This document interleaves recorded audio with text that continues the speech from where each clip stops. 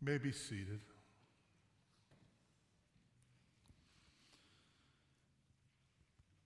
There's a movie that was out earlier in the year that kind of seems to be very present online right now for those of you who are streaming. It's a movie called Just Mercy. Aaron and I went and saw it back in the earlier part of the year when it first came out. It's a good movie.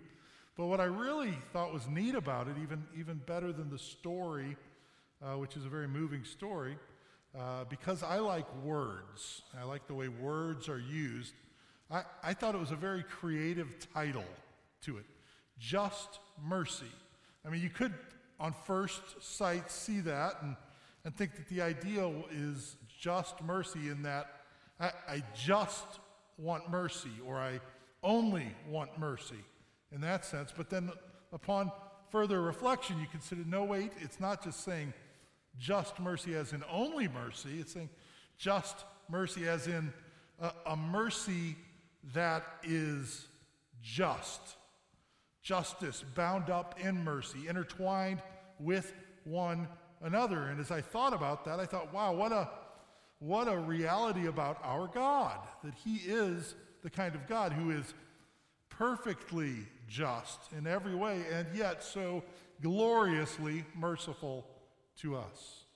He's the God who calls us to do that which is good, that which is required of us. What does Micah tell us? But to do justly and to love mercy and to walk humbly with our God. That's the kind of God we have. He is justice and mercy all intertwined one with another, and I think we see that very well in today's sermon text, which is a longer text. It's Genesis 6, verse 9 through Genesis 7, verse 24. It's a familiar passage to most of us, the story of the flood. Before we look to it, let's ask God to bless our time in His Word. Our Heavenly Father, we turn to You now, realizing that this is a big text, but even more importantly, You are a big God. And so we pray that in looking to this text, in seeing what You have to say to us in Your Word, that we might see You. And seeing You, beholding Your glory, might transform us, might change us, might conform us to the very likeness of Christ Jesus, that we might shine with His glory, now and forevermore. We ask it in His name. Amen. Our sermon text again, Genesis 6, verse 9 through chapter 7, verse 24. Here now as I read, this is the inspired Word of God. These are the generations of Noah. Noah was a righteous man, blameless in his generation. Noah walked with God. And Noah had 3 sons, Shem, Ham, and Japheth. Now the earth was corrupt in God's sight, and the earth was filled with violence. And God saw the earth, and behold, it was corrupt, for all flesh had corrupted their way on the earth. And God said to Noah, I have determined to make an end of all flesh, for the earth is filled with violence through them. Behold, I will destroy them with the earth. Make yourself an ark of gopher wood. Make rooms in the ark and cover it inside and out with pitch. This is how you are to make it. The length of the ark, 300 cubits, its breadth, 50 cubits, its height, 30 cubits. Make a roof for the ark and finish it to a cubit above, and set the door of the ark in its side. Make it with lower, second, and third decks. For behold, I will bring a flood of waters upon the earth to destroy all flesh, in which is the breath of life under heaven. everything that is on the earth shall die. But I will establish my covenant with you. And you shall come into the ark, you, your sons, your wife, and your sons' wives with you. And of every living thing of all flesh, you shall bring 2 of every sort into the ark to keep them alive with you. They shall be male and female. Of the birds according to their kinds, and of the animals according to their kinds, and of every creeping thing of the ground according to its kind. 2 of every sort shall come into you, and keep them alive. Also take with you every sort of food that is eaten, and store it up. It shall serve as food for you and for them. Noah did this. He did all that God commanded him. Then the Lord said to Noah, "Go into the ark, you and all your household, for I have seen that you are righteous before me in this generation. Take with you 7 pairs of all clean animals, the male and his mate, and a pair of the animals that are not clean, the male and his mate, and 7 pairs of the birds of the heavens also, male and female, to keep their offspring alive on the face of the earth. For in 7 days I will send rain on the earth, 40 days and 40 nights, and every living thing that I have made I will blot out from the face of the ground." And Noah did all that the Lord had commanded him. Noah was 600 years old when the floodwaters came upon the earth. And Noah and his sons and his wife and his sons' wives with him went into the ark to escape the waters of the flood, of clean animals and of animals that are not clean, and of birds and of everything that creeps on the ground. 2 and 2, male and female, went into the ark with Noah as God commanded Noah. And after 7 days, the waters of the flood came upon the earth. In the 600th year of Noah's life, in the 2nd month, on the 17th day of the month, on that day, all the fountains of the great deep burst forth, and the windows of the heavens were opened. And rain fell upon the earth 40 days and 40 nights. On the very same day, Noah and his sons, Shem and Ham and Japheth, and Noah's wife, and the 3 wives of his sons with them, entered the ark. They and every beast according to its kind, and all the livestock according to their kinds, and every creeping thing that creeps on the earth according to its kind, and every bird according to its kind, every winged creature. They went into the ark with Noah, 2 and 2 of all flesh, in which there was the breath of life.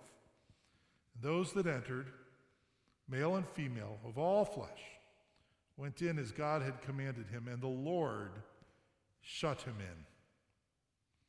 The flood continued 40 days on the earth. The waters increased and bore up the ark, and it rose high above the earth.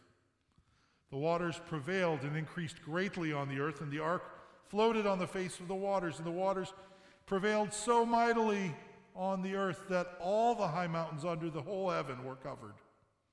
The waters prevailed above the mountains, covering them 15 cubits deep. And all flesh died that moved on the earth, birds, livestock, beasts, all swarming creatures that swarm on the earth, and all mankind. Everything on the dry land in whose nostrils was the breath of life died. He blotted out every living thing that was on the face of the ground, man and animals and creeping things and the birds of the heavens. They were blotted out from the earth. Only Noah was left, and those who were with him in the ark. And the waters prevailed on the earth 150 days. Thus ends the reading of God's holy and inspired word, our only infallible rule for faith and practice. The grass withers and the flower fades, but the word of our God will stand forever. Well, that was a long passage, a passage about a familiar figure in Noah. And if we look to Noah, we see at the beginning of this passage, starting right there in verse 9, that Noah was peculiar in his time. He was different than the other people in a certain sense.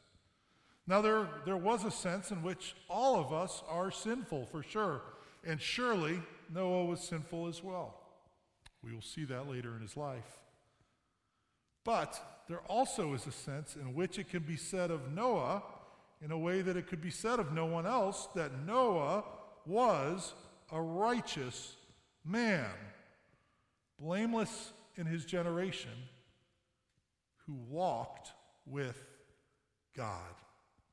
Now remember, righteousness is not perfection in this case. It's a righteousness that responds to the mercy and grace and favor of God. It's a love that loves because it has first been loved. It is a righteousness that comes by faith. This is the first time we see this word righteousness pop up in the scriptures. It'll show up again in talking about Abraham here before too long.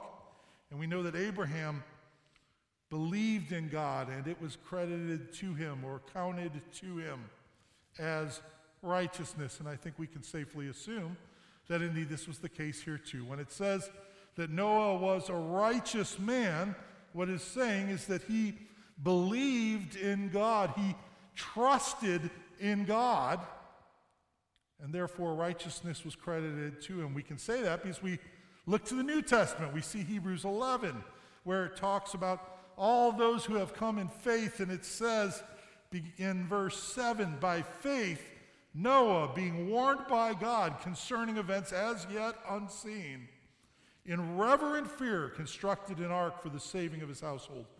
By this he condemned the world and became an heir of the righteousness that comes by faith. You see, his actions that he takes are a response to God's love, a response to God's kindness toward him. They are the outworking of a faith that has already made him righteous in the eyes of God.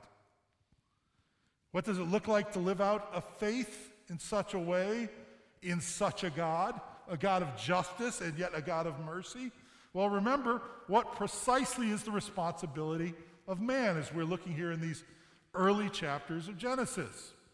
Man was created specifically to alone bear the image of God, to be fruitful and multiply and so fill the earth and subdue it, and in so doing fill the earth with God's glory. And yet we look here in verse 11 and we see that it is not God's glory that has filled the earth.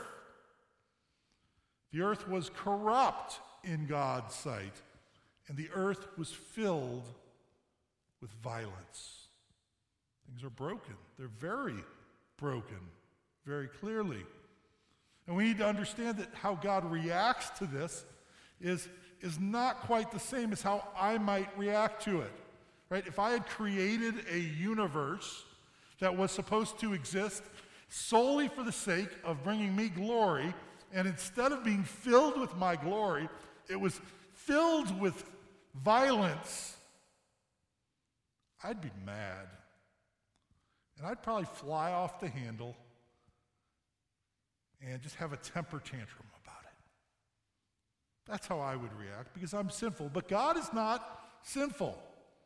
So when we see him react, we know that this is not just some temper tantrum he's having. He's not like the mythological gods of Greece and Rome, right? Who act capriciously, who get their feelings hurt, and so they strike somebody with a lightning bolt, right? That's not the way God acts. He works in a way that is totally just, totally righteous all the time. What we see from him here is a display of his unswerving commitment to holiness and a steadied, reasoned response to man's corruption of his good creation.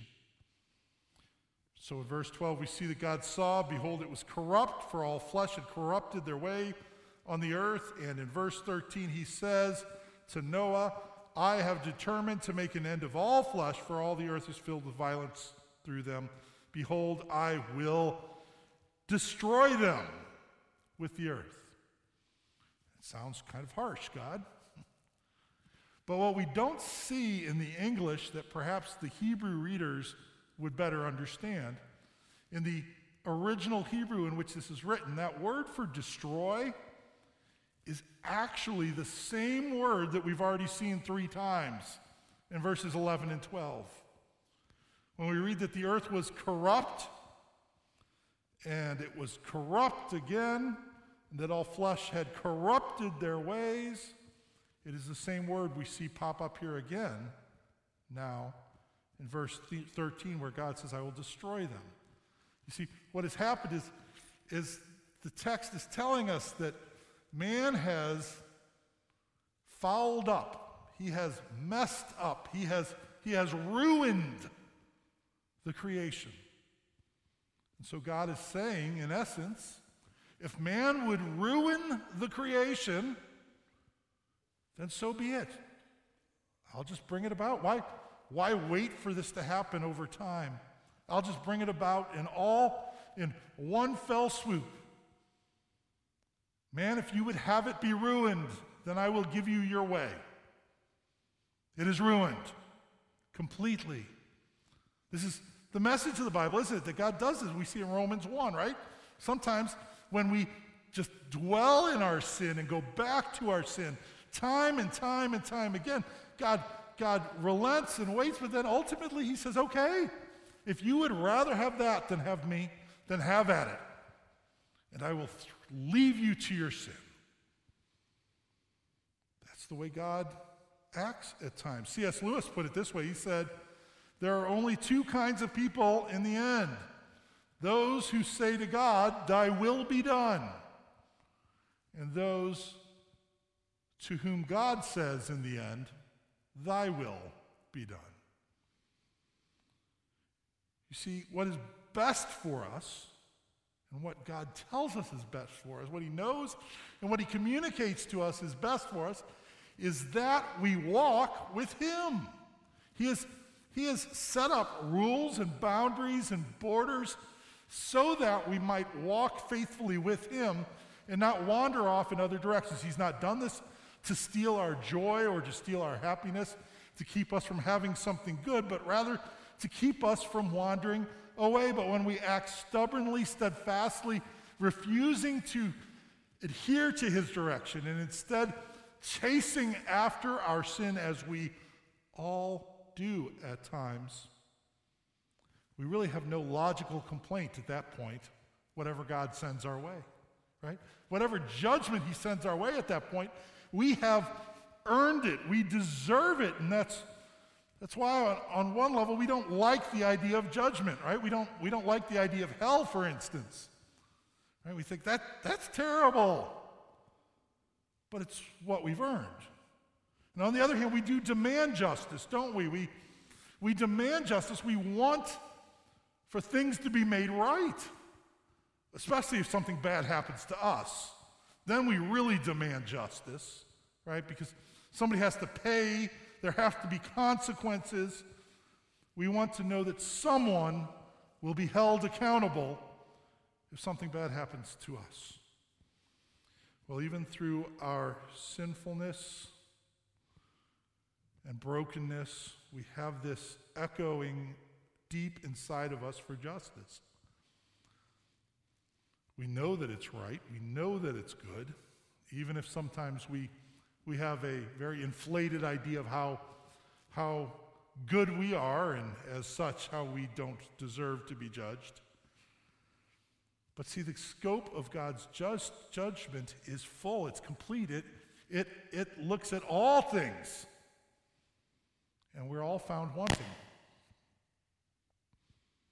You know, we see the scope of God's judgment and how broad it is here in chapter 7, verses 11 through 24. Look at what it says. If you have your text out still in verse 11, it talks about how On that day, in the 600th year of Noah's life, all the fountains of the great deep burst forth, and the windows of the heavens were opened, and rain fell on the earth 40 days and 40 nights. And we see in verse 21 the result. All flesh died that moved on the earth. All swarming creatures, all mankind.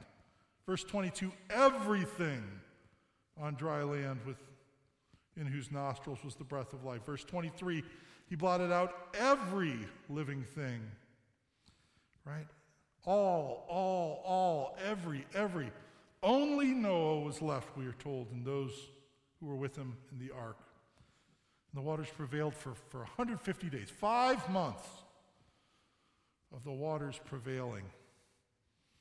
They prevailed so mightily, we're told, that all the high mountains under the whole heaven were covered.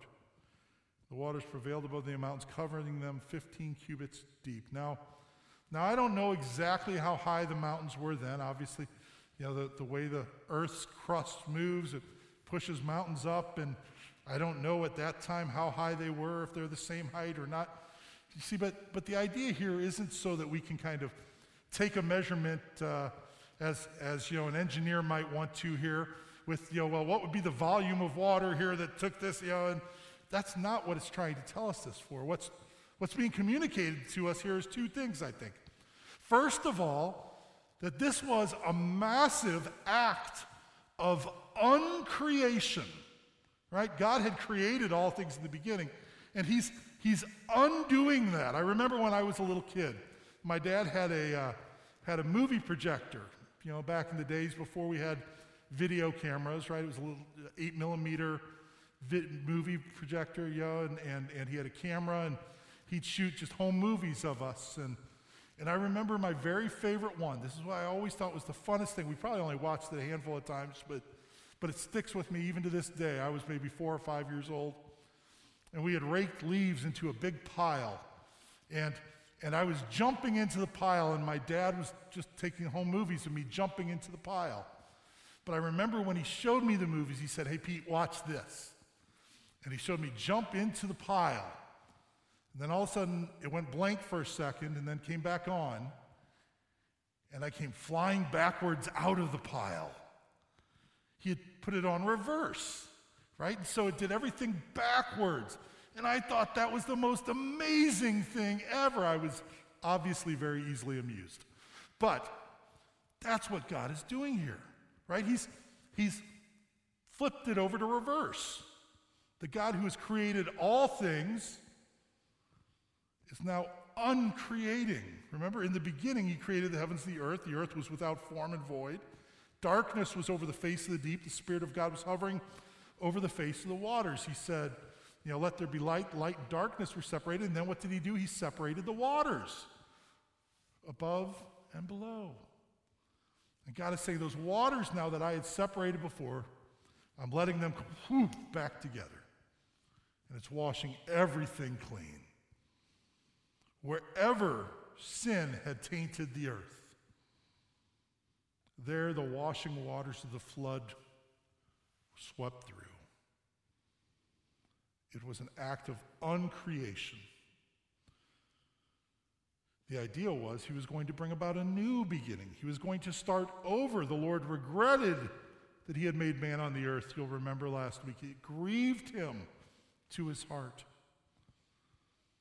And so he had to do something. The second thing that God was doing in this was he's showing us in his word that there is nowhere to hide from the judgment of God. You can't go up on top of a mountain to hide from the judgment of God. You can't run to somewhere else to hide from his judgment. He had shown all of flesh that there was nowhere to flee other than one place. And that was the place that he had provided. The place that he had provided graciously and mercifully for the very few with whom he was in covenant relationship. Right? Verse 18 says, those that entered, male and female of all flesh went in as God had commanded them, and the Lord shut him in. Right? That's the only way to escape judgment for us as well. Right? That's the picture that's being shown here. You can only escape judgment through Christ Jesus. There's no other way. There's no place we can run to hide from God's judgment. But he has graciously provided a means of salvation for those who are in covenant with him. It is Jesus. Acts tells us Jesus, the stone that was rejected by you, the builders, which has become the cornerstone, for there is salvation in no one else. For there is no other name under heaven given among which men must be saved.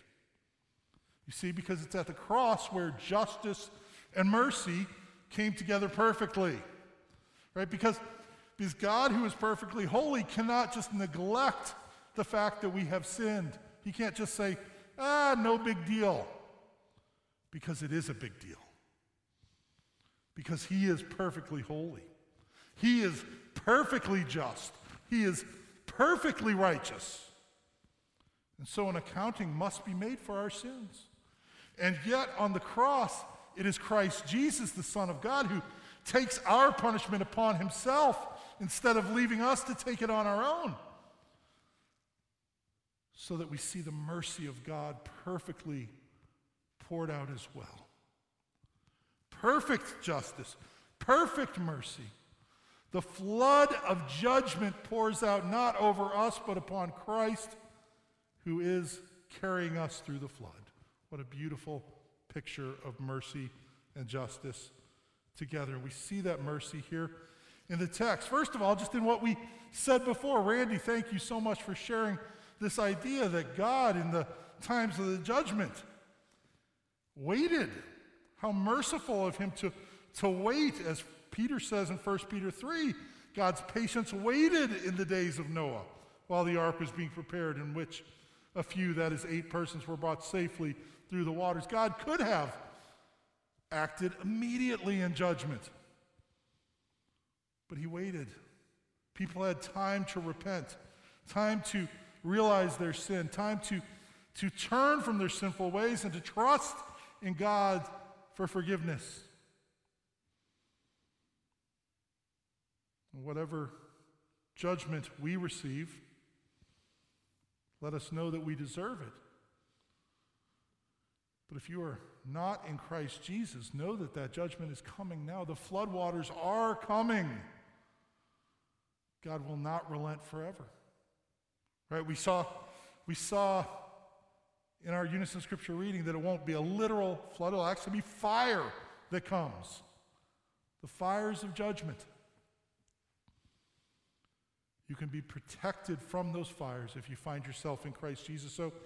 So the question for you is, while he relents, will you repent? Will you repent? Will you turn from your futile and foolish ways and trust in Christ Jesus? That's the only question that has any meaning, it has any importance. Turn to him today, because repentance is needed. Second thing that's important here in this is the idea of covenant. In verse 18 of chapter 6, I will establish my covenant with you, and you shall come into the ark. A covenant is an unbreakable promise that binds people together, not just some general promise for everyone, but a particular promise for a particular person or people. And God is saying in this covenant, you are mine, and I am yours. And we are bound inextricably together so that your well-being becomes my concern, and my glory becomes yours. Now, Noah had to trust in the Lord's covenant promise. Noah had to trust in God's promises and put that trust into action. He had to actually build the ark, right? He had to take those steps. He had to live out his faith in that way. But at the end of the day, it is the Lord who has instituted this promise, who has created and established this covenant with him. Noah's faith needed to be put into action, but that faith earned him nothing. It was God who established and provided the relationship, and in Christ Jesus, he provides a new relationship with us as well. He provides that relationship, adopting us as sons and heirs, betrothing us to be the bride of Christ. And just like with Christ Jesus, God not only provided a relationship, but he provided a way of escape through the waters of judgment. Make yourself an ark, he says to Noah in 6:14. This idea of an ark, we say this term all the time, right? We talk about Noah's ark and we know what we're thinking of, but it's really a word that we don't use anywhere else, do we? In fact, the Bible doesn't use it very often either, other than referring to Noah's ark. The one other place we'll find it is actually in Exodus 2. In Exodus 2, when baby Moses was placed in the river, we see that she could hide him no longer. She took for him a basket made with bulrushes, daubed it with bitumen and pitch. She put the child in it, placed it among the reeds in the riverbank. When it talks about how she put Moses in a basket, the word there is actually the same word that we see when speaking of Noah's ark. It's actually the same word. It's actually, if we were to look at what this word means, it's actually an Egyptian term, interestingly. We think of pictures from our flannel graphs and our cartoons that we had in Sunday school class, right? Or perhaps some of us have been to the Ark Encounter down in Kentucky, Cincinnati area in Kentucky, and have seen this big boat. Realistically, apparently from all the studies I did looking at this, it really probably wasn't shaped quite like that. It was probably more just like a box, right? Just a cube, not squared, obviously, rectangular. The comparison that almost all of the commentators made, actually, they said it was really kind of like a coffin. Because the idea wasn't to have a boat that was very hydrodynamic, that you could throw up the sails and you could, or have a motor and it was going to slice through the water. No, it was just supposed to float. It was just going to sit there until God brought it to rest, right? So it didn't need to have, all the hydrodynamics of a keel and all this. It just had to float. And so it was like this giant coffin. The irony of it, of course, is that, when you see a coffin, the person inside the coffin is dead and everybody else is alive. In this case, the only people alive were the ones in the giant coffin. Made of gopher wood. We don't know what that is exactly. Perhaps cypress wood, some suggest. We don't know, but it was giant. It was massive. It was as long as a football field and half over, perhaps about 500 feet. Giant. Just think of all the work that went into this. It took nearly 100 years to build. How much faith it must have taken for Noah to trust in the Lord throughout all of this. And yet, verse 22 tells us Noah did this. He did all that God commanded him. That's his response to the covenant that God has provided. Not to question God, not to doubt God, not to even do the things he said in order to earn his favor, but to respond to his covenant faithfulness by trusting in him. All he had was the promise of God and the grace of God. And I want to ask you this today. If you're left with nothing but the grace of God and the Word of God, is that enough? Is that enough, knowing you have the grace of God and the promise of God? Is that enough for you? Noah shows us that it should be. He demonstrates that it should be. He responds to the Lord's grace and faithfulness, and he does just as the Lord says. And so God brings about this complete uncreation, recreation that he's working. He tells Noah to go into the ark. He shuts him in. He protects him there. I thought the wording there was interesting, that he shut him in. The Lord did that. And we see that he is going to maintain the seed of the woman through Noah and his family. He's going to bring about this new creation that will have some of the old creation in it. It will still be the constant that God had promised before. And in his righteous justice, there is also merciful grace, for there always has been. God's righteous judgment of the first sin came intertwined with grace even, right? There was the painful labor and the eviction from the garden, but it came with a promise. It came with a promise and a provision of clothing and the seed of the woman. And it came with the protection that he would provide, protecting the way to the tree of life.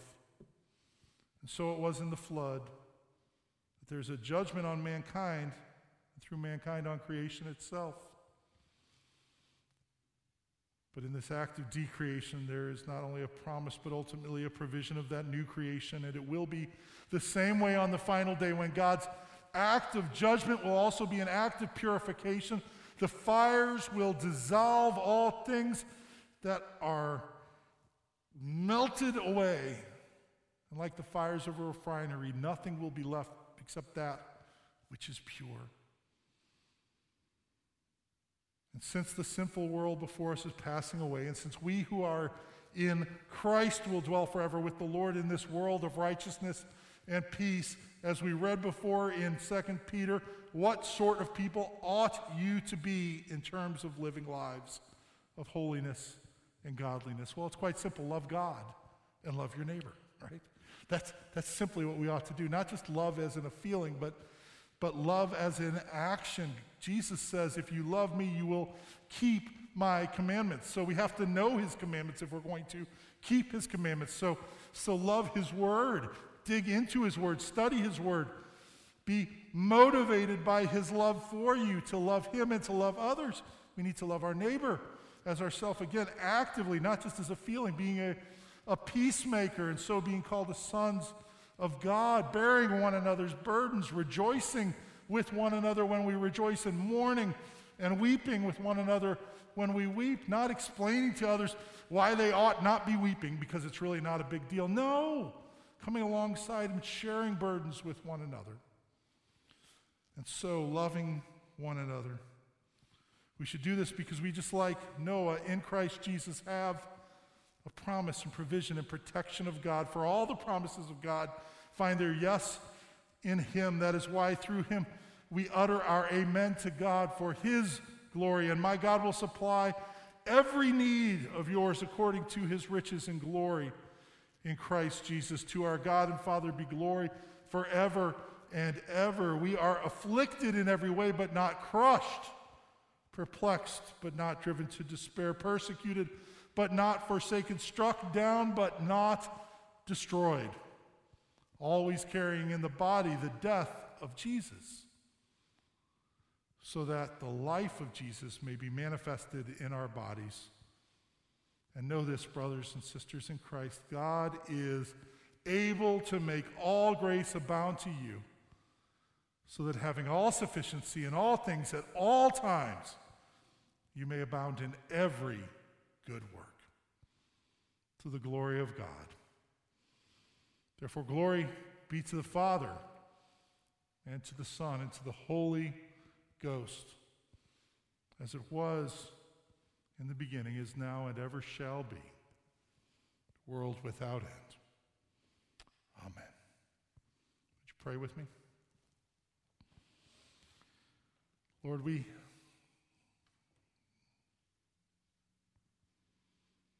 come to you realizing our sinfulness, realizing that were you to act justly and purely justly, then we would receive no good thing. We would stand condemned before you, and rightly so. And yet you are not only just, you are also merciful. showing us your grace in Christ Jesus, so that it is a just mercy that we receive. Lord, we thank you. We stand in wonder at this. We ask, can it be so? And yet it is. So we rejoice. We honor you. We praise you now. We ask that you would make us more like Christ Jesus, in whose name we pray. Amen. Rise with me now as we sing hymn number 431, And Can It Be?